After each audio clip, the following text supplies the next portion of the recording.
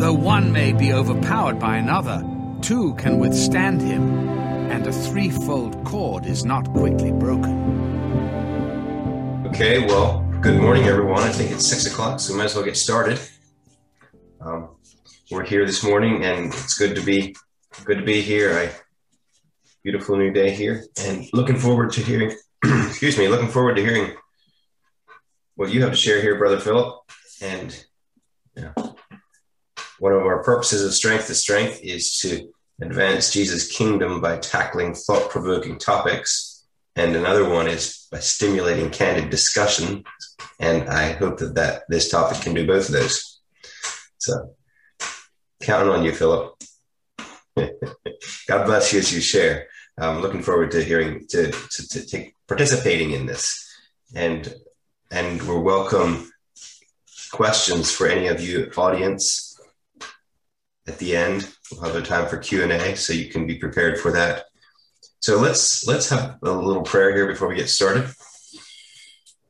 Father, we thank you for this new day. Thank you for this another opportunity to serve you. Thank you for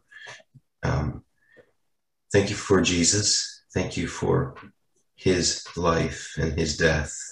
And thank you for the real difference that his life and death makes in our lives today.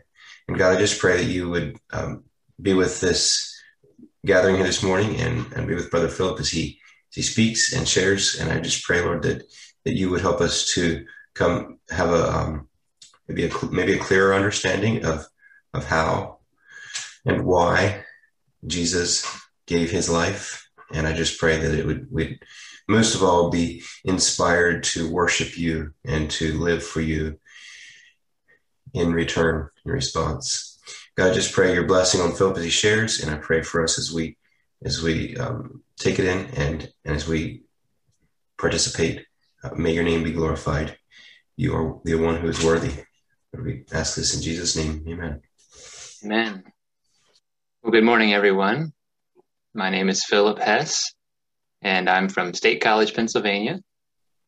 And I've been interested in the atonement for a number of years. Atonement, of course, is the work that God did to bring reconciliation between God and man.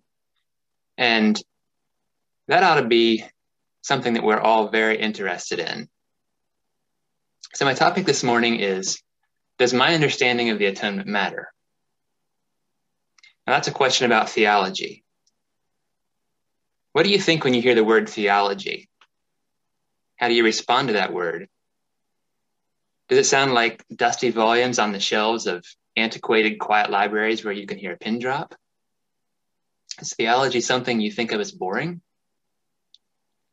Well, the word theology comes from the Greek word theos, which means God, and logia, utterings, sayings, or oracles about God. So in Greek, theology is discourse about God. Now that ought to be the most exciting topic imaginable. Now, today we use the word a bit more broadly to include the study of religious belief. Maybe that's why it can be boring. Sometimes man has the ability to get kind of technical and introduce boredom into their discussions. But if we think about theology as the nature of God, we're talking about a God who outshines the creation, a God who is too beautiful for human eyes to look upon. If God created this fascinating universe all around us, then God himself must be more fascinating than the universe. So if the spangled sky inspires wonder in us, if the craggy mountains, windswept prairies, rolling seas fill us with awe, how much greater should be our excitement to get to see the divine hand that shaped these things, the divine voice who spoke them into existence, the divine lover who functions as the divine huntsman, pursuing, fleeing humans down the years. This is the God that we want to understand. And one way of understanding him is to think about the atonement. Now, in theology, we have an idea. It's been referred to as Deus absconditus, the hidden God. This could be referenced out of Isaiah 45:15, where it says, "Truly you are God who hide yourself, O God of Israel, the Savior." I love William Cowper's song, "God moves in a mysterious way, his wonders to perform. He plants his footsteps in the sea and rides upon the storm." That paints an interesting word picture for us. Can you picture Deus absconditus striding across the sea in his 7-league boots, but just out of our eyesight, so we have to track him by tracing the patterns of crashing waves rippling outward from his footprints? Or can you imagine chasing the storm clouds, guessing that the hidden God is riding somewhere on them? Now, that might be an interesting word picture, but the reality is, for the true-hearted seeker, thankfully, God is not hard to find. God plays hide and seek, in a sense, but much like the parent who wants his 3-year-old to find him, he doesn't hide very well. He's not on the top shelf of the closet where the child can't reach. He's just around the corner where the toddler will stumble into him. So God hides himself. He hides well enough that those who don't want to seek him won't find him. But for everyone who seeks, the promise is that they shall find him. Because God wants to be known by us.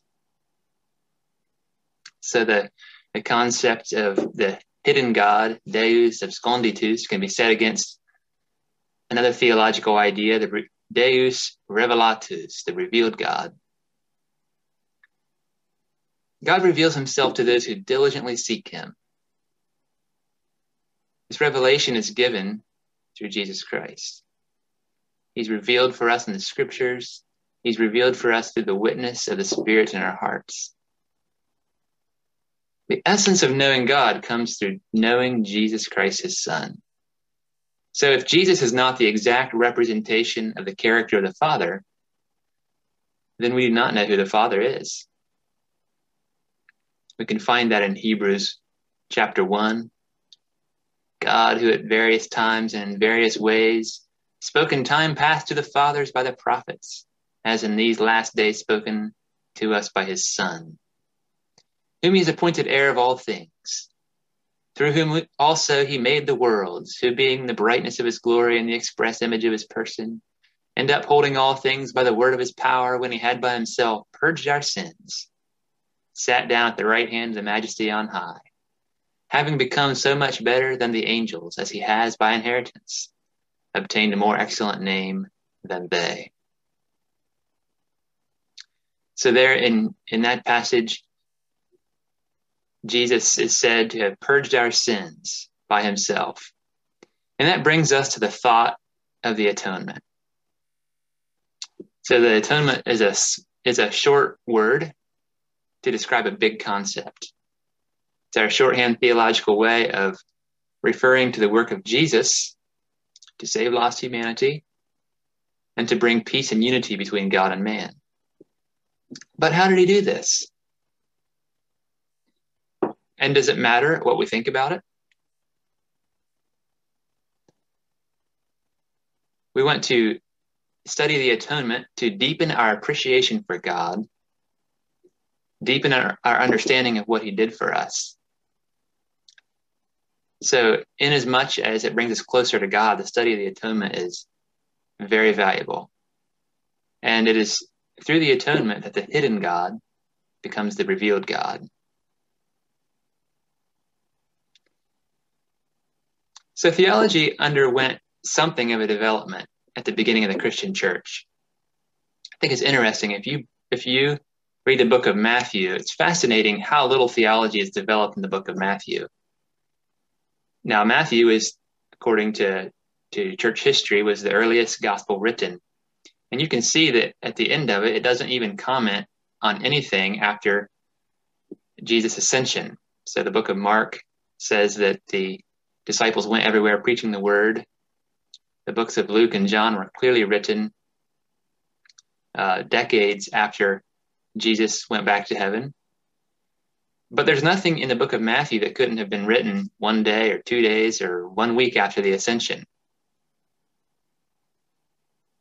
And I think that it's very likely it was written quite early. I think if Jesus went back to heaven and you had just been with him for 3 years, one of the first things that you would do is write down the things that he taught to make sure that they didn't slip out of your mind.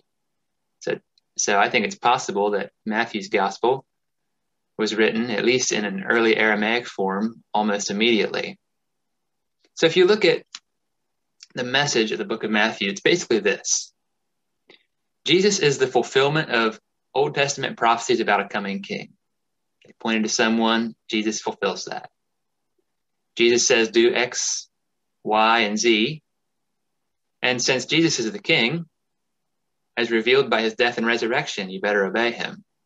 So that's the basic message of Matthew. It's pretty simple. Now, when you get into this concept of theology, studying about God, you can get into things that are harder to understand, or maybe they're things that can be interpreted in more than one way. I can't think of any heresies that are sourced out of the book of Matthew. Mostly, they're sourced out of the epistles. So that could bring up a question. Should we just stick with the clear commandments and not try to think about deeper meanings? Would that be the safe way? Well, in one sense, that would be okay. In the sense that we would obey Jesus and be the kind of people we are supposed to be, we could get along with maybe just Matthew's gospel. But think about how impoverished we would be without verses like Romans 8:35-39. Who shall separate us from the love of Christ? Shall tribulation or distress or persecution or famine or nakedness or peril or sword? As it is written, for your sake we are killed all the day long. We are accounted as sheep to the slaughter. Yet in all these things we are more than conquerors through him who loved us. For I am persuaded that neither death, nor life, nor angels, nor principalities, nor powers, nor things present, nor things to come, nor height, nor depth, nor any other created thing shall be able to separate us from the love of God, which is in Christ Jesus our Lord. Precious verses there. Now, you may not have thought about this, but those verses sit very comfortably in lists of verses that are used to justify the heresy of unconditional eternal security. But would we want to get along without those promises? I don't think so.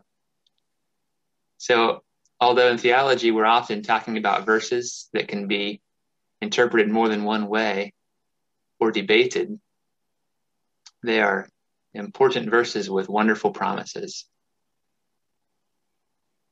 So does my understanding of the atonement matter? Well, it doesn't. Not much, as long as you're firmly committed to obeying Jesus. But let me qualify that. Yes, it does. If your view of the atonement affects your view of God in a negative way, you might be missing out on some of the pleasures of knowing God and appreciating him for what he is. So let me explain that. I wrote a book called Penal Substitution on Trial to critique what has historically been the dominant Protestant way of understanding the atonement. Now, as we said earlier, the atonement exists because there's a separation between God and man. Atonement, in its original meaning, was composed of the words at, one, and the suffix ment. So, in its root meaning, atonement means at one ment. It's the result of bringing two parties together, putting them at one again. Now, when two parties are separated, it's because one or both have left or deserted each other. So we have this separation between us and God as fallen humans. The question comes up, what needs to be changed to fix that? Now, many Christians would no doubt say that people need to be changed. But if you look at their view of the atonement, their view is really the idea that God needs to be changed. Now, there have been a lot of ways of understanding the atonement. There's a number of theories about how God Jesus brought reconciliation between God and man. And the reason this is because the New Testament does not give a nice little comprehensive summary somewhere. Instead, it uses a variety of images to speak about the atonement. Sometimes we call those motifs. And it says quite a number of statements about different things that Christ did through his work on earth and his death on the cross. So as the early church looked at those verses and thought about what Christ did, they thought of the atonement largely in the sense of Christ winning a cosmic victory over sin, death, and the devil. That focus on Christ winning a victory has been referred to as Christus Victor, or the classic model. Now today, much of the Protestant world understands the atonement more in terms of something Jesus did to satisfy God. And there's a lot of debate about whether the early Christians taught this. Of course, if you believe that Jesus died to satisfy God, you're going to want to believe that's been taught throughout history. We won't get into that debate very deeply. But the dominant Protestant view of the atonement is called penal substitution. And here's just a simple definition from Theopedia about what penal substitution is. Penal substitutionary atonement refers to the doctrine that Christ died on the cross as a substitute for sinners. God imputed the guilt of our sins to Christ, and he in our place bore the punishment that we deserve. This was a full payment for sins, which satisfied both the wrath and righteousness of God, so that he could forgive sinners without compromising his own holy standard. So this was a full payment for sins, which satisfied both the wrath and the righteousness of God, so that he could forgive sinners without compromising his own holy standard. So according to this, God needed to be paid for our sins. Jesus accomplishes that by being our substitute. Furthermore, it's God's wrath and righteousness that needs to be satisfied so he can forgive sinners. Now that might sound pretty harmless. So what's the problem? Well, I'd like to point out a few problems with that presentation of the gospel. So first, this is a reductionistic view. It's a truncated gospel. As I said earlier, the New Testament uses a variety of metaphors and images to talk about the work that Jesus did. It speaks of Jesus' sacrifice as a ransom. It speaks of him redeeming us. It speaks of him cleansing us from sin. It speaks of the defeat of Satan. It refers to Jesus' work as a sacrifice. It speaks of Jesus' priesthood and kingship. Now, the presentation of penal substitution could be rounded out to include those ideas. But as it stands, the problem that's addressed is God punished Christ so he wouldn't have to punish you. Okay, so I think that view is kind of a reduced explanation of what our needs are. The problem, according to penal substitution, that needs to be addressed is our pending punishment. Okay, as sinners, we can expect that we deserve to be punished. Now, if our focus is on escaping from our pending punishment, it could actually be rather selfish. It might not be so much about getting to know God, but more about how can I escape from being punished for my sins. What does the New Testament focus on? The New Testament focuses on the problem of eliminating the evil and corruption that has marred the world. Not so much on figuring out a legal way to escape punishment. The angel told Mary he will save his people from their sins. That's what Jesus came to do. He will restore the image of God in man, and Jesus will deliver us from the power of the devil. Now also in in penal substitution, our problem is painted as a legal one. So you're in trouble with the law. You deserve punishment. You deserve death. So, of course, it makes sense that a legal answer is given. Legal answer is that Christ died to satisfy the requirements of justice or to appease God's wrath. Now, in a bit, we'll talk about whether this legal answer even makes sense. But for the moment, I just want to say that the New Testament presents a God who wants to restore and renew his creation, not one who just wants to create a legal fiction whereby he can overlook people's sins.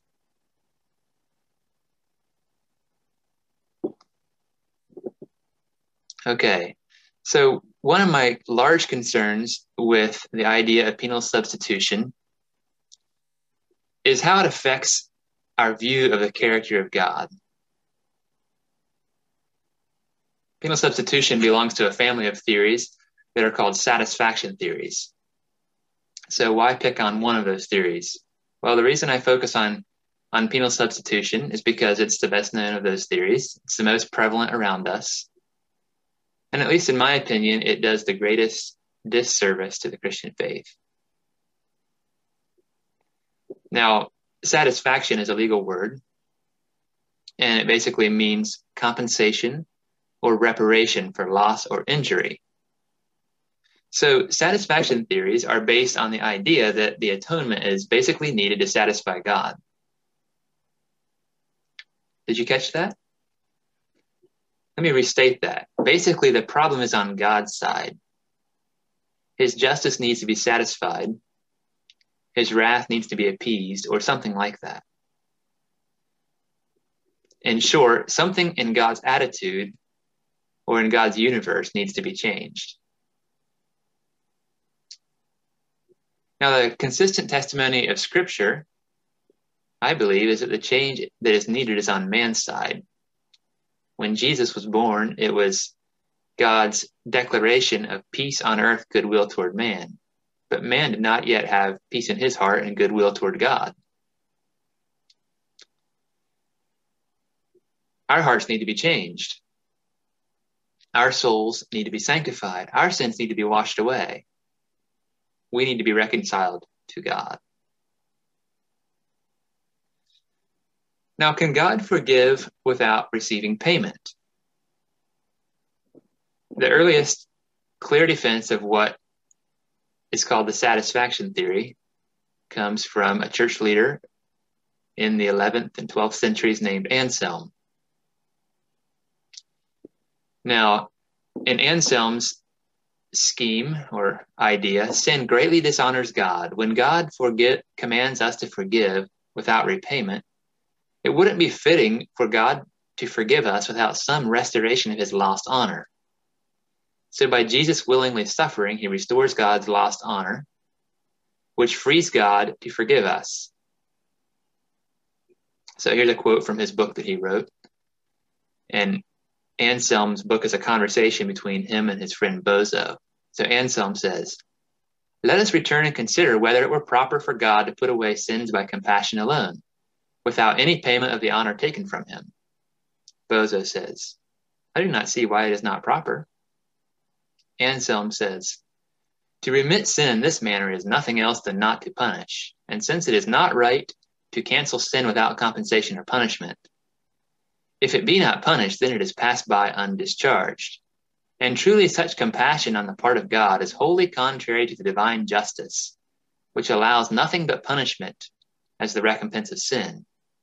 Therefore, as God cannot be inconsistent with himself, his compassion cannot be of this nature." So God can't be consistent with himself to forgive and not punish somehow. So I believe the testimony of Scripture is that God commands us to forgive without receiving any payment, because that's what he himself does. And you could find that idea in the parable in Matthew 18, where the king forgives a servant of an enormous sum of 10,000 talents, and then expects that servant to forgive another servant who owes him a very small sum to show his appreciation for what he has been forgiven. So is mercy or justice greater? In James 2:13, we read that mercy triumphs over judgment. Penal substitution paints a picture of a God who cannot show mercy unless he punishes. In crude expressions, this often sounds like God is hungering to punish and will not be satisfied unless he does. Kind of like the song we sing sometimes, till on the cross as Jesus died, the wrath of God was satisfied. If God couldn't show mercy without first having his wrath satisfied, it's small wonder that many have gotten the idea that God is more just than he is merciful, somehow pitting the idea of justice against mercy. So many people have gotten an idea of a distant Father who is not so merciful, and somehow Jesus comes between us and God's wrath. Unfortunately, instead of hearing, "For God so loved the world, he gave his only begotten Son," many have somehow gotten the idea as, "For God so hated the world, he killed his only begotten Son." Now, if you think that's overstating the case, compare that to this quote from a preacher named R.C. Sproul, who said, "God the Father turned his back on the Son, cursing him to the pit of hell while he hung on the cross. Here was the Son's descent into hell. Here the fury of God raged against him. His scream was the scream of the damned for us." Now, many have criticized God for doing something that seems unjust. How can it be just to punish the innocent in the place of the guilty? How would that somehow undo wrong or atone for sin? To many people, this makes God look foolish. If indeed the punishment of the innocent cannot atone for the guilty, and if in fact that would be immoral to do, to punish an innocent person instead of the guilty, then we may be bringing God's name into disrepute if we teach it. Here's an example. There's an atheist named Michael Shermer, and in a debate titled, "Does God Exist?" he commented, "God sacrificed himself to save us from himself. This is barking mad." I had a conversation one time with an atheist. I tried to say something about salvation to her, and she said, "I think this whole vicarious salvation is stinking horrible. Let's take someone innocent and torture her to death because someone else did something horrible." The 19th century writer George MacDonald called penal substitution a lie which is to blame for much non-acceptance of the gospel in this and other lands. Now, if you've just been taught the gospel this way, it may never have occurred to you that there'd be something wrong with it. Maybe it's hard to imagine why that would cause people problems to think about, but for many it has. I'd like to read a little bit more about what George MacDonald said on this subject. He said, "I know the root of all that can be said on this subject. The notion is embedded in the gray matter of my Scotch brains. And if I reject it, I know what I reject. For the love of God, my heart rose early against the low invention. Strange that in a Christian land it should need to be said that to punish the innocent and let the guilty go free is unjust. It wrongs the innocent, the guilty, and God himself. It would be the worst of all wrongs to the guilty to treat them as innocent. The whole device is a piece of spiritual charlatanry, fit only for a fraudulent jail delivery. If the wicked ought to be punished, it were the worst possible perversion of justice to take a righteous being, however strong, and punish him instead of the sinner, however weak. To the poorest idea of justice and punishment, it is essential that the sinner, and no other than the sinner, should receive the punishment. I say justice cannot demand that which is unjust, and the whole thing is unjust. God is absolutely just, and there is no deliverance from his justice, which is one with his mercy.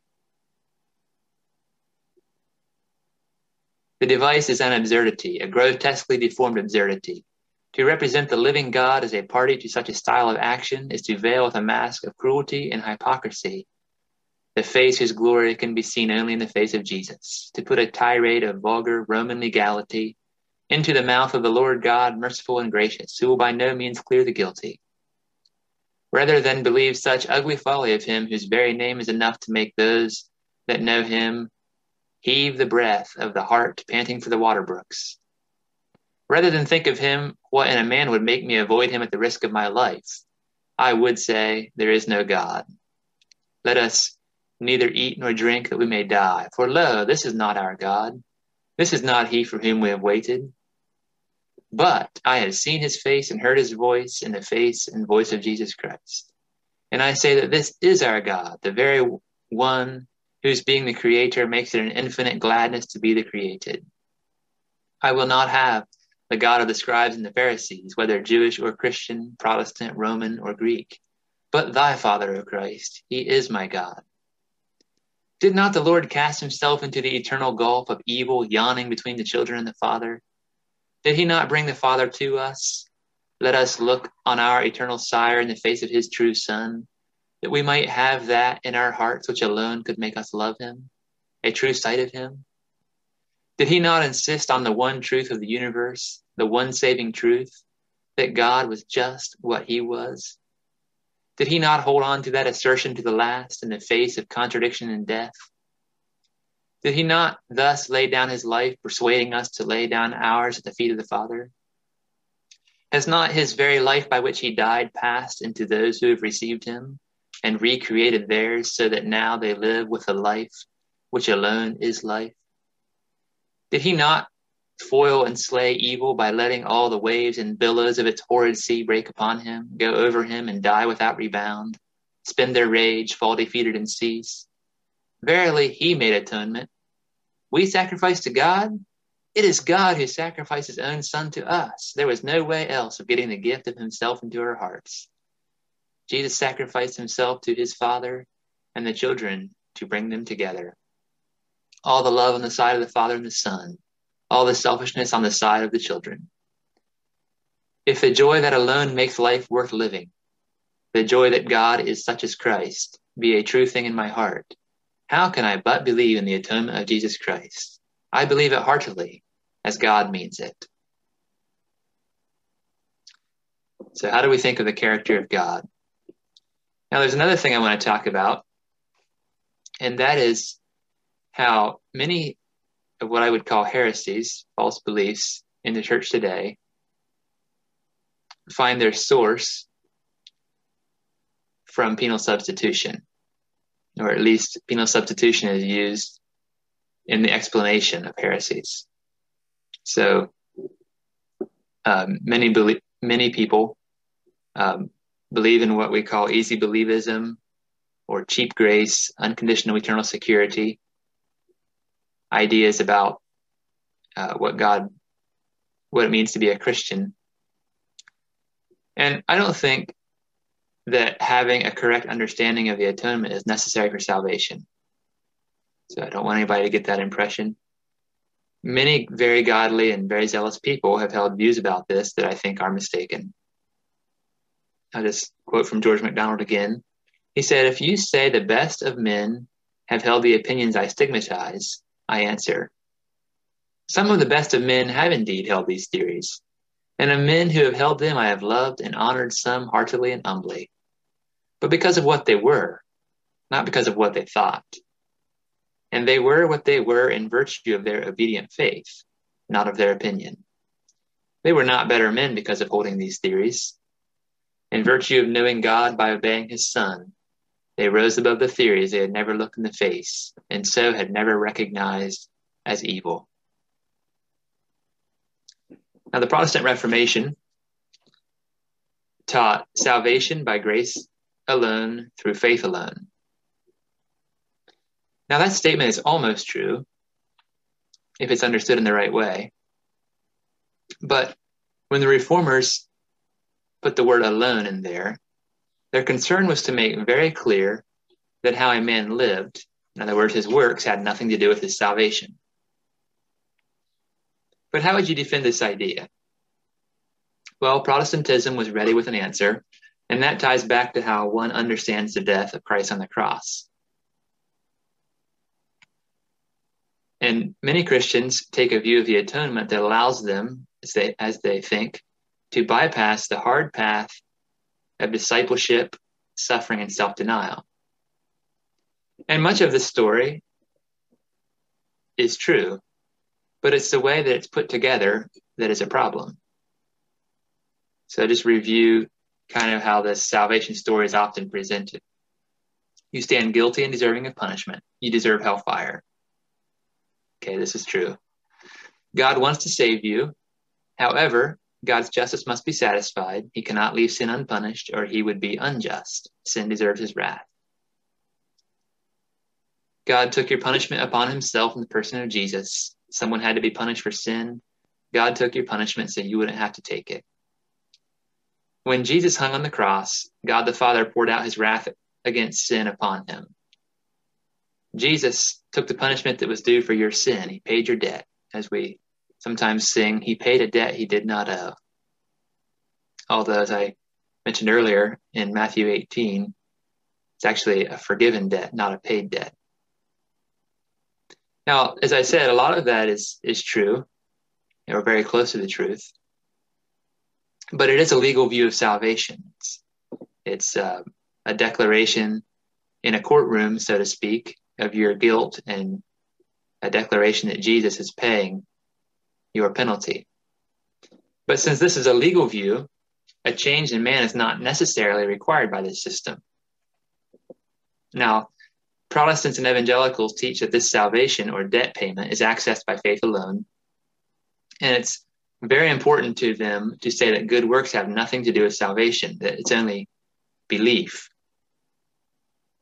So many people will preach that you just say a sinner's prayer, Jesus' righteousness is counted to you, now your sins go to Jesus. And now that Jesus' righteousness is counted to you, God sees you as holy. Doesn't matter what you do. When God looks at you, he simply sees the righteousness of Christ covering you. Your debt's been paid. Because your debt has been paid, you can't be lost. Paid off debts can't be reinstated. But again, in Matthew 18, when the first servant did not forgive the second, the Lord of that servant counted his original debt against him and said to deliver him into the tormentors until he had paid the uttermost farthing. That was possible because the debt was not paid, but forgiven. Now, I don't want to caricature anyone here in their views. And many people who believe in penal substitution will say that if a person truly believes, good works will follow. However, it's pretty common that even that if a person sins a lot or doesn't seem very sanctified, we tend to fall back on the idea, well, we aren't saved by works. So good works are often seen negatively. And I don't want to caricature anyone. As I said, there are many Protestants and evangelicals who teach that if you don't live a holy life, that's simply proof that you are never truly saved. But this theology almost always has trickle-down effects. Here's what one Christian wrote. The teaching I heard always appeared to me as though it had to be law or grace, belief or works, one or the other. Among my friends, keeping the commandments was always called works salvation.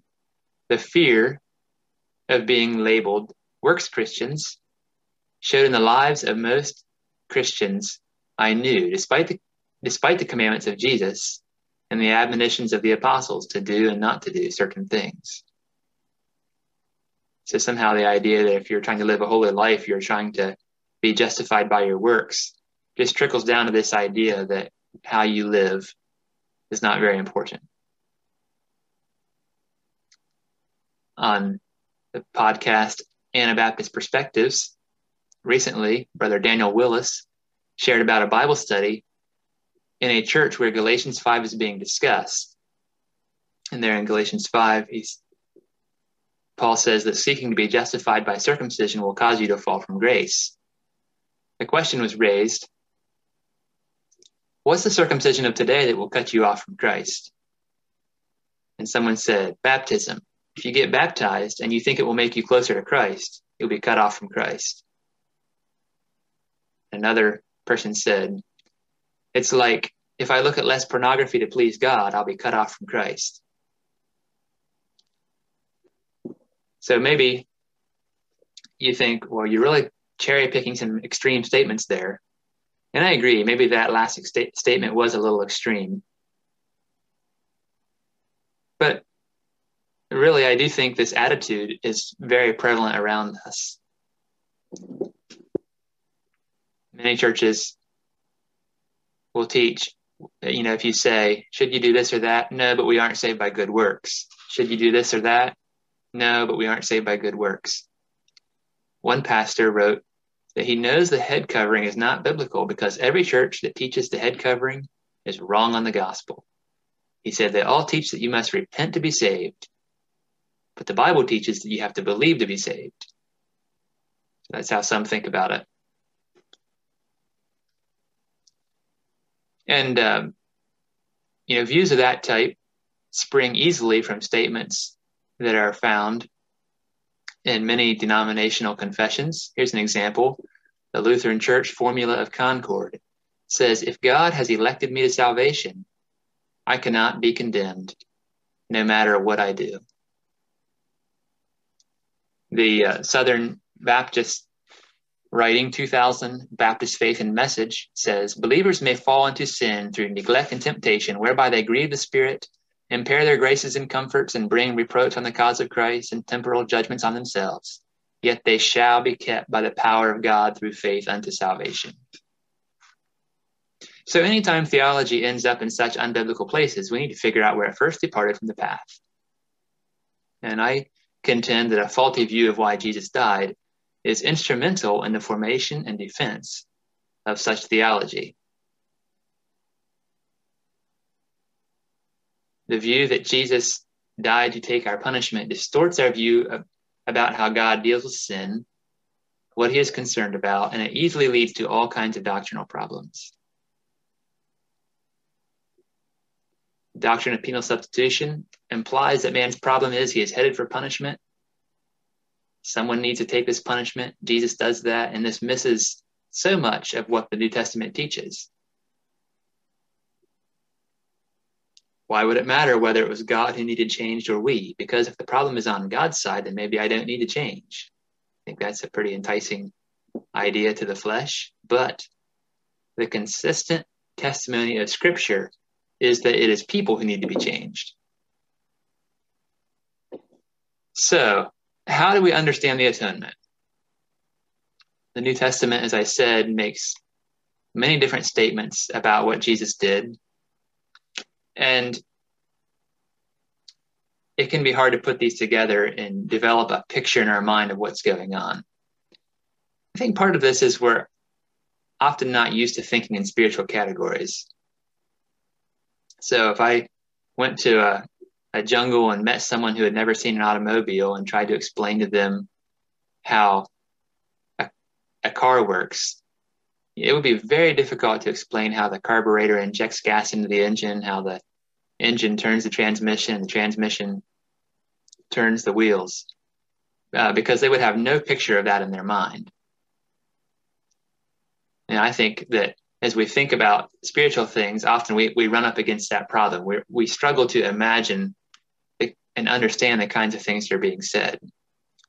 So I'm going to go through how I understand the atonement. I'll try to do this slowly, and if you struggle to understand what I'm saying, it's probably because I don't understand it very well myself, and I'm trying to grapple with what Jesus did for our salvation. But the first thing that needs to be said is that we were dead as humans, dead in trespasses and sins, the Scripture says. Our basic need then is for life. Christ came to bring us the life of God. Jesus said in John, as the Father has life in himself, so he has granted the Son to have life in himself. John 5:26. He also said, I have come that they may have life and they may have it more abundantly. Ephesians 2:1 says, and you he made alive, who were dead in trespasses and sins. So how did he make us alive? Well, it's through his Spirit. When his Spirit comes into us, it makes us alive. It's what we call the new birth. When we accept Christ, we receive a new life, his life in us. That's why we call it being born again. Now this happens by his Spirit being joined to our spirit. 1 Corinthians 6:17 says, he that is joined unto the Lord is one spirit. If Christ's Spirit is alive and is joined to our spirit, it will infuse his life into our spirit, even like God breathed the breath of life into Adam. Now, it's no accident that people in the Old Testament were not born again. David, Abraham, Moses, they were men who served God and loved him, but they were not born again in the way that the Christian is. They didn't have God's Spirit permanently residing in them, joined to their spirit in this one spirit union that 1 Corinthians 6:17 speaks of. Now, the Spirit did come into them. When it did, signs, miracles, prophecies followed. But this appears to be a different phenomenon than the indwelling Spirit who came at Pentecost. When Jesus spoke to his disciples in John 14, he referred to the Holy Spirit, and he said, he is with you and shall be in you. So prior to that, the disciples went around preaching the gospel, doing miracles, serving Jesus, but the Holy Spirit was not in them in the way that it would be after Pentecost. Jesus said, if I don't go away, he cannot come. So when Jesus went to heaven, he was glorified. His glory that he had before he emptied himself and came as a baby was restored to him. Now, in some way, that glorification enabled his Holy Spirit to come and dwell inside of every Christian. Now, if we don't understand how that works, we shouldn't be too surprised. But Peter says the outpouring of his Holy Spirit was a result of Jesus' exaltation, and which I take to be the same as his glorification. He said in Acts 2:33, therefore being exalted to the right hand of the Father, and having received from the Father the promise of the Holy Spirit, he poured out this, which you now see and hear. Ezekiel 36:26, speaking of this new covenant reality, God says, I will give you a new heart and put a new spirit in you, and I will take the heart of stone out of your flesh and give you a heart of flesh. So why didn't people in the Old Testament experience the new birth and the indwelling Holy Spirit? Well, I believe it's because God's Spirit first had to be joined to man's spirit in the body of Jesus. The incarnation is about Jesus coming in a human body so he can become the last Adam. Now, when he became a man, he was able to start the new humanity and be its head, even as Adam started the old humanity and was its head. The image of God in us has been marred through sin. Christ restores that image. But the way he does it is by taking man's flesh and overcoming sin in a human body. We need to overcome sin, but we can't do it ourselves. So Christ overcomes sin through his life, through his suffering and death, and then he shares himself with us. That's how we share his victory over sin. We do it by his power. And that's why the scriptures talk about coming into Christ or putting on Christ or being part of his body. Paul says we are members of his body, of his flesh, and of his bones. So by way of maybe a crude analogy, at this point in my life, I'm never going to win the Boston Marathon. It's not possible for me to do that. But if the world's best runner wins it, and then he chooses to share the $50,000 first prize with me, I could experience the benefits of winning the Boston Marathon through him. So the reason that we can overcome sin is because we've become Christ.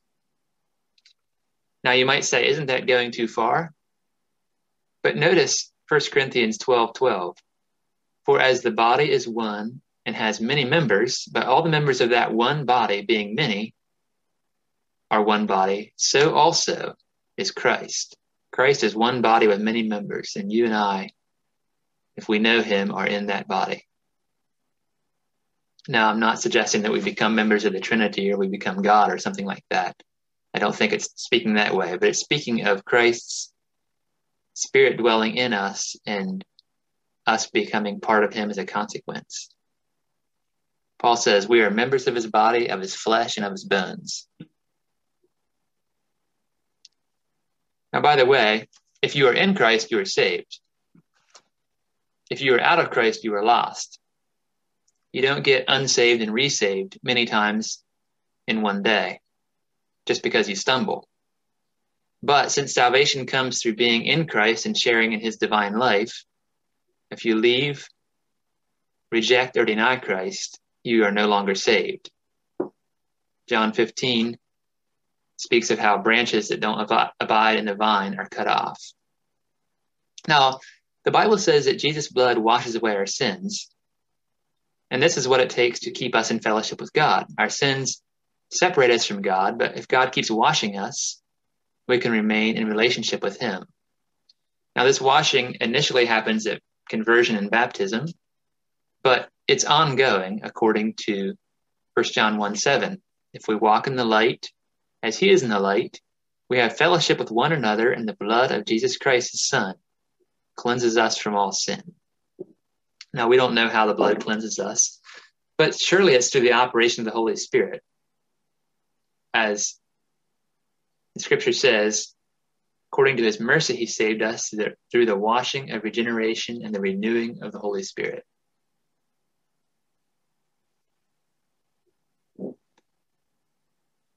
Now, I find this hard to articulate. I guess that's because I still understand it so little. But Jesus, by becoming human flesh and blood, overcame sin in the flesh and shares that overcoming power with us. Now, there is another aspect to this, and that is that in dying, Jesus overcame death and bound the devil. Now, how does that work? Well, Jesus taught us to overcome evil with good. If you respond to evil with evil, evil spreads and grows. Just look at any conflict or war. When one person strikes, another strikes back, and the war is on. But if you turn the other cheek, as Jesus taught, you absorb evil, you choke it at its source. On the cross, evil battered against Jesus, but he didn't fight back. And in so doing, he broke the power of evil. If Jesus had responded with one word of hate or one sinful response, the devil would have won. But Jesus died an undeserving death. His death was unjust, unlawful. Because of that, it was not possible for death to hold him. He was no lawful prey of death. So it could not keep him in its power. On the third day, he rose again. As he broke open the grave and Hades, he defeated death. We read this in 2 Timothy 1:10. The gospel has been revealed by the appearing of our Savior Jesus Christ, who has abolished death and brought life and immortality to light through the gospel. And this is so important that in 1 Corinthians 15, Paul says, if Christ is not arisen, your faith is futile, you are still in your sins. Then also those who have fallen asleep in Christ have perished. So what does he mean by that? Well, since our life comes from Christ, if Christ hasn't taken back that life by rising from the dead, then we couldn't possibly have his life. Our life in Christ is dependent on his resurrection. Now, under penal substitution, what's needed is Jesus' suffering. So theoretically, Jesus could have stayed dead, yet we could have still been saved, because under that idea, that what we need is someone to suffer and be punished for us, to satisfy the Father's wrath. But Paul says in Romans 5:10 that we shall be saved by his life. Okay, in conclusion, Jesus had to take on a body to become one of our race, to fully identify with us, solve the problem as a human, and unite the human to the divine. He gave his flesh and blood to us to put the life of Christ in us. His blood washes away our sins. No longer filthy and dead in trespasses and sins, we can have fellowship with God. His resurrection defeated death itself. That victory will be fully revealed at the resurrection of the dead. Our sins are what gives the devil power over us. With our sins washed away, the devil loses his grip on us. Because Jesus took away our sins, he destroyed. The Greek word there in Hebrews is katergeo, which means he reduced to impotence or inactivity the devil. Jesus' death struck the decisive blow against the devil. So when Jesus Christ, the revealed God, Deus Revelatus, hung on the cross, it appeared as if God's plan had gone awry. For 3 days, his disciples were in shock and confusion. But could they have but seen? In the spirit world, having disarmed principalities and powers, he made a public spectacle of them, triumphing over them in it. Jesus was perfected through his sufferings and thus became the captain of our salvation. Having gone into heaven, he is now at the right hand of God, angels and authorities and powers having been made subject to him. Jesus is the King, King of kings and Lord of lords. Rejoice, O Christians, in the awesome cost of your salvation, in the awesome plan of God, who cannot be mocked, cannot be stopped, and who will not fail nor be discouraged, till he has established justice in the earth, and the coastlands shall wait for his law. Get ready to see him, for he is coming back, and every eye shall see him, and every knee shall bow, and every tongue confess that Jesus Christ is Lord, to the glory of God the Father. Amen. Well, amen. Thank you, Philip, for sharing that. And we're going to open up here for you if you have a question or a challenge for Philip on this that he shared. So one question I have to start that out, Philip, here is, so you have presented the penal substitutionary atonement model as lacking and flawed and reductionist view. So you didn't name your understanding of the atonement. Do you fit into your understanding that you just described? Would you say that fits into one of the other categories? If I was to give it a description, Christus Victor, which is Christ the Conqueror, it would be the best description. I'm not trying to claim that some early Christian writer wrote this and I read it and I believe it. My view, I tried to read the scriptures and understand what they taught, but that basically works out to the idea that what we needed was a king to come and conquer sin, death, and the devil. So you can call that Christus Victor. Mm-hmm. So is there any chance that taking the Christus Victor view would also be reductionist and miss out some of the fullness of understanding? Well, I suppose that's possible. And to establish that, we would have to show that there's something else going on in the scripture. Probably the best candidate, because it's widely debated, is penal substitution. So if you could demonstrate from the scripture that penal substitution is also in there, then you could say that ignoring that is reductionistic. Mm-hmm. Okay. Well, yeah, and I'd have more questions down that line, but I don't want to take all your time. And for those of you who don't know Philip, I actually work with Philip, so I can ask him some of these questions at work sometimes, if I'm thinking enough to do that. So go ahead. I'll stop taking up the time. And anyone have some questions or comments for Philip? As I was telling Glenn earlier, I'm not consider myself a deep thinking theologian. Some of these thoughts here, I was like, okay, this will be good for me this morning to think through this. Some of the questions I have, so when I explain salvation, we have Christ is taking away our sin, but that's also in the Old Testament, you have the sacrifices where a lamb was killed, and Christ was the perfect lamb. So what's the purpose of the death of Christ? I'm kind of sensing Christ came and had victory, therefore we can be into that victory. But where does the death and the sacrifice go into that? How does you get my question there? Yeah, I think I understand. Thank you. So most of us have all of our lives been conditioned through this idea that God's wrath is poured out on Jesus, and that what is needed is a punishment from God upon Jesus. And so we tend to read that back into the Old Testament sacrifices. In the Old Testament, however, the sacrifices aren't really explained. And it certainly never implies that an animal is somehow being punished instead of a sinner.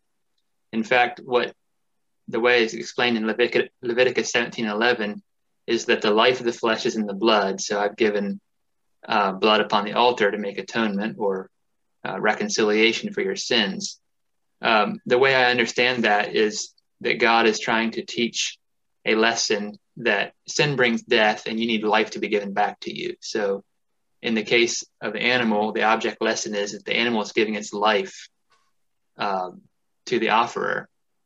And that's offered to God, and I suppose, and God is the one who takes care of giving that life back to the offerer. But there certainly is no wrath against the animal.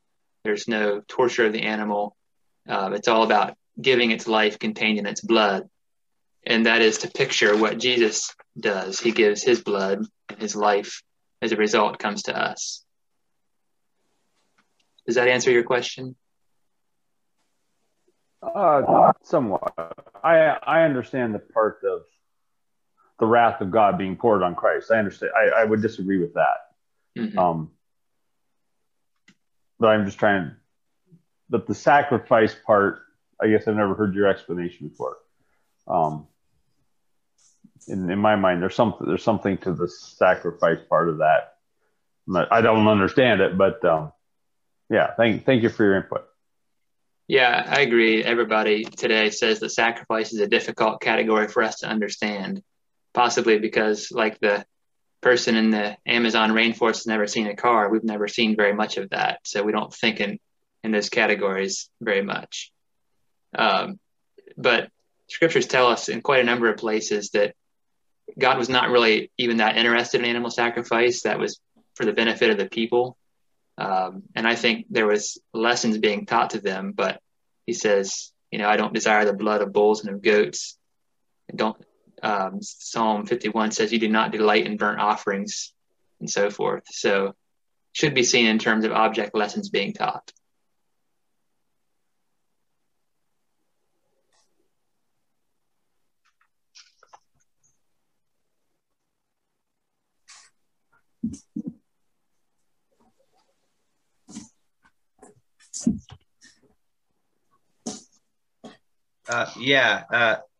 Philip, this is something that I am quite interested in, and I've read several books on this subject. And of course, there's a lot of questions that I have to try to understand it.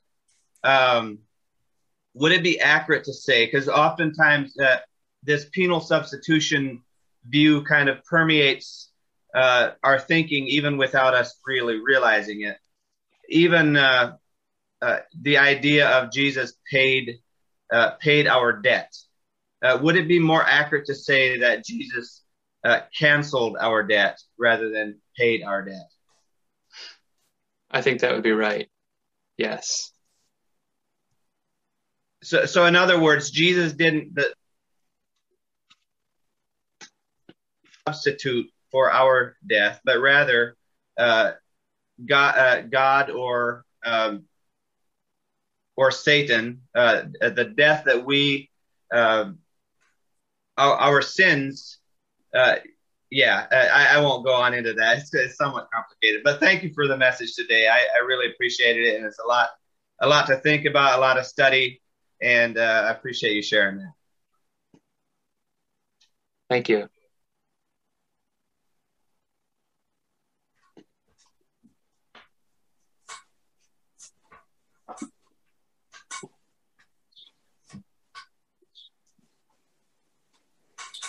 Well, Philip, thank you for that presentation. I haven't gotten to read your book yet, and this morning I was you were given a lot of one-liners that I wished I could get down, and I couldn't get them down until you got to the next one. I guess that's what your book is for. So what's the best way to get your book? Yeah, sorry about that.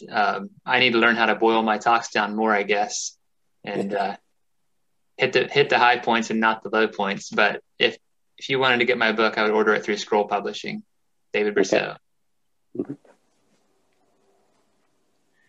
Thank you, Philip, for sharing this morning. One of the things about this talk that gets me so excited is this understanding, well, this beautiful, flourishing picture of Jesus actually coming, and it's like a war on sin. It's not him satisfying some angry father, but it's God in the flesh coming to overcome sin and make a way for us to become that new humanity, to redeem us back to himself. And that's just incredibly exciting to me and thrilling.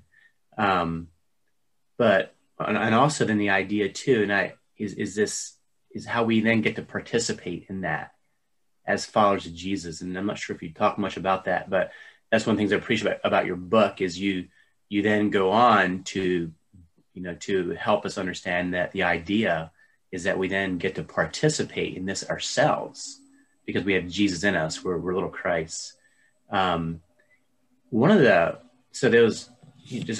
question I would have is, I was recently with this subject is so hard to talk about because you can be so quickly misunderstood. Sure. And I see people wrestle with this, but I was recently in a conservative Mennonite church, and it was in a Sunday school class, and there were several brothers who were just stressing that it's not by works that we're saved. And I was like, they could have been in John MacArthur's church and he, been amen. So how do you like engage something like that when you hear people talking about those things? Like how would you say, wait, let's think about this a little bit more. Let's think about from an Anabaptist perspective, or like, how do you engage something like that? Because it's not necessarily wrong, right? Like there's part of that's right. Yeah. Sure. That's correct. I think the concern there is that what is salvation? So God's goal for us is to become redeemed people, to be restored from the fall. That includes holiness. So if a person is not showing the fruits of salvation in their life, then you can very justly question whether or not they're actually saved. The concern of the Protestant Reformation is that somehow if you feel like good works are part of your salvation, you're taking glory from God and you're taking some sort of credit to yourself. And it is true that good works don't save us. Salvation does produce good works, however. And we shouldn't see a conflict between good works and salvation, because salvation is becoming holy people. Salvation is becoming transformed people. And so I would just say, if there's a concern that I'm trusting in my works, then that is a problem. But let's not set up this sort of dichotomy where you gotta make sure that that you don't hold up good works, or you're somehow threatening the idea of salvation by faith. It's a difficult question to grapple with because it's pretty close to the truth, but there's a misplaced emphasis there. Mm-hmm. Thank you. And I know that David Brousseau's talk on the atonement a number of years ago is what set you on this course of studying it. But he also talks about salvation in one message. We talked about a part 1 and a part 2. The part 1 being it's a gift from God. Mm-hmm. And then part 2 being we have to participate in this, or we're not of Christ. And sure. Is that I've never asked you this question, so it's not rhetorical. I don't know how you can respond to this, but is that how you would talk about it? I would say that the key to not trying to be saved by your works is to recognize that any good in us comes from God. So as we become more holy or more sanctified, it's Christ's work in us. But if you're not sensing that work being done, then you need to think about whether or not you're connected to Christ, whether or not he's working in you. So I listened to a sermon yesterday. I was just kind of randomly Googling sermons on the atonement just to hear what people said. And the preacher said, so you're having all these sins in your life, you're not getting victory. What's the problem? Well, you need to realize that Jesus has, that when God looks at you, all he sees is Jesus' righteousness covering you. And so you're saved. And so the way he presented it was kind of like, if you realize that when God looks at you, he doesn't see your sin, that'll somehow give you the comfort that will help you overcome sin. Well, I'm not really seeing evidence that that's how we overcome sin. When we sin, we should be grieved, and we should say, God, I'm sorry. Please give me Christ's power and overcoming grace. So one way of saying it is that salvation is accessed by faith but lost by disobedience. And you're going to need Christ's help to remain obedient. Thank you. Thank you, Brother Philip, for sharing. In the chat, I actually have two questions here I'd like to pose. The one simply asks for your comments on Hebrews 9:28, where it says Christ was offered once to bear the sins of many. Any comments on that? Sure. So Christ's death was an offering. And you can even say, I think, very fairly that it's an offering to God. And in particular, when Jesus was dying, he said, Father, into your hands I commit my spirit. So he offered up his spirit to God. I believe he was offering a pure spirit with no stain of sin on it, which God kept safe in his hands for 3 days until he gave that spirit back to Jesus in the resurrection. So there is an aspect in which there's a double side of the atonement. Part of it is what Christ is doing for us, and part of it is him offering himself to God so that God can do with him what needs to be done for our salvation. But it's the concern is not that there is a Godward side of this, but is God pouring out his wrath on Jesus? Is that how forgiveness is accessed, by making sure that somehow this idea of an impersonal justice gets satisfied? So in as much as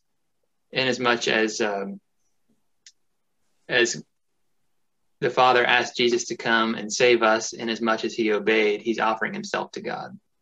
And that concept is fine. Thank you for that. And then there's a second question here in the chat. It says, Brother Philip, thanks for the message today. Question, what was the purpose of Christ being brutally wounded before his death? Why couldn't Christ have died by an instant heart attack, for example, rather than a brutal crucifixion? Sure. That's a good question.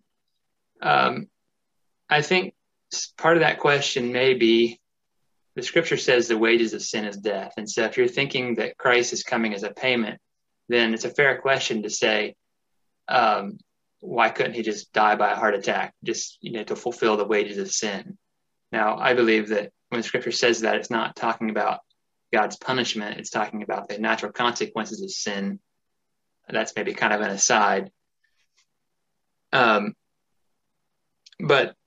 what I think there's two things going on there. The one is that Jesus was given into the hands of evil men and into the hands of Satan. So it says in the scripture that God delivered him up for us all. Now, he didn't deliver him up to himself, obviously. That wouldn't even make sense. He delivered him up to Satan, to evil men. And of course, Satan is going to try to kill Jesus, not by a heart attack, but by as much misery and pain as he can cause him, because that's who Satan is. He's evil and wicked.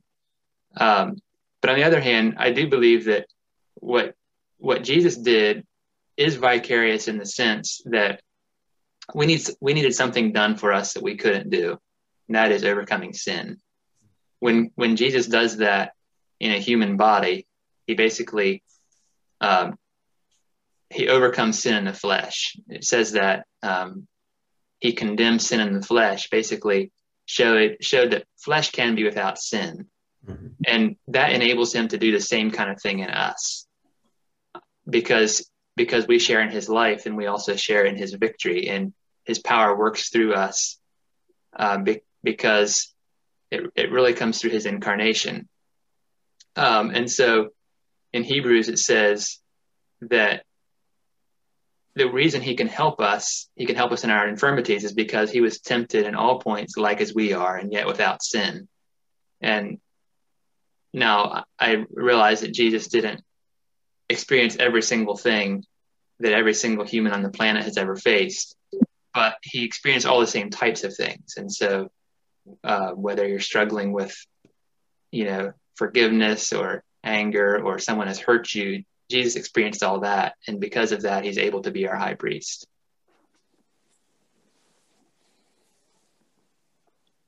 Thank you for that. Actually, one more, and that is, the question says, David Brousseau says in the sermon, what the early Christians believe about the atonement, that the early Christians believe the payment was not made to God, but rather to the devil. Is that part of your understanding, or the understanding of the Christus Victor model? Yeah, there's a number of early Christians that taught that. That certainly was not a uniform understanding. There was a variety of ideas about who the ransom was paid to. And I would just simply say that in my understanding, the ransom idea is more metaphorical. And I believe that you can show a lot of scriptures use the idea of ransom or redemption metaphorically.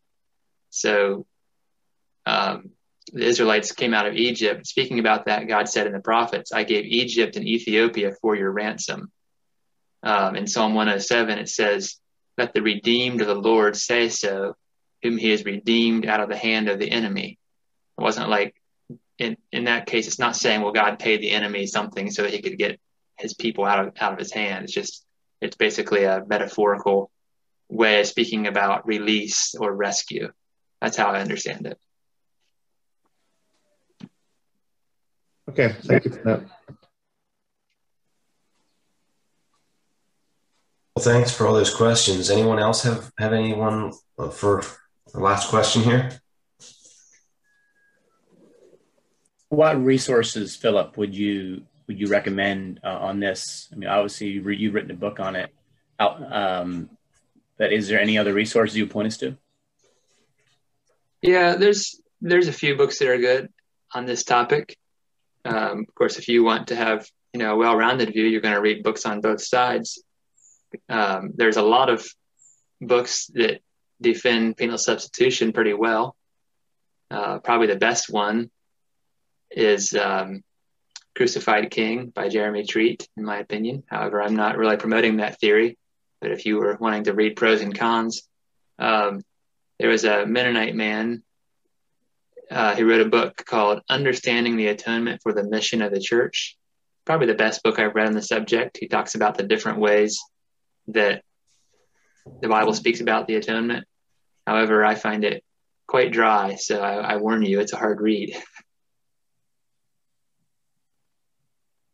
You would have Kreider's book from. Yeah, that's a good book too. Yeah, it didn't mean to ignore that. Yeah, it's called Penalty or Sacrifice. It's from CLP. That's kind of maybe a beginning book to read as well.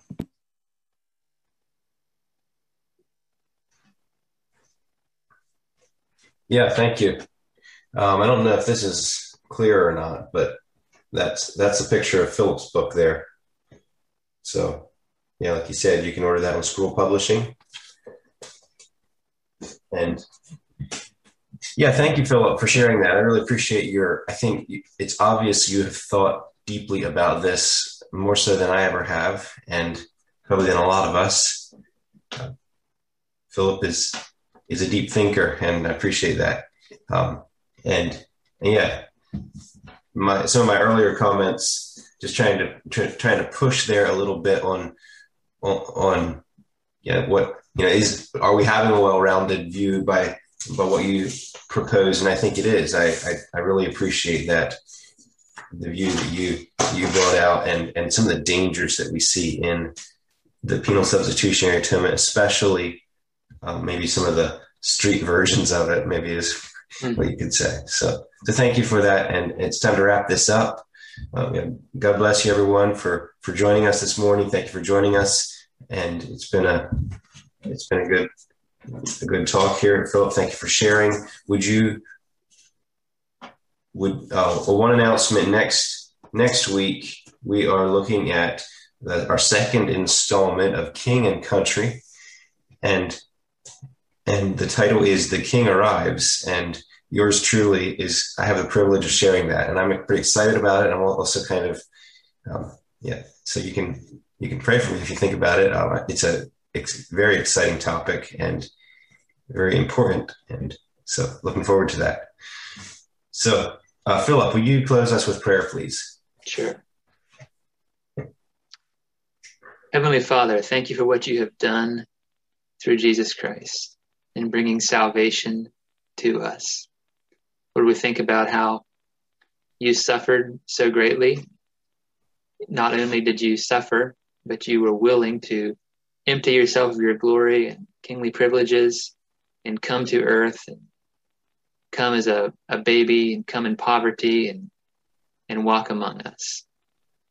Lord, we hear that so often that maybe we get used to the idea, but what king in history ever did that?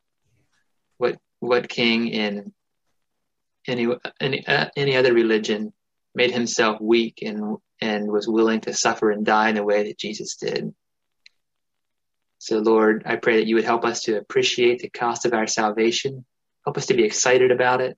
Help us to be able to articulate what Jesus did for us as individuals and what he did for the world in a way that the world can see and grasp and desire to know this God and to follow Jesus.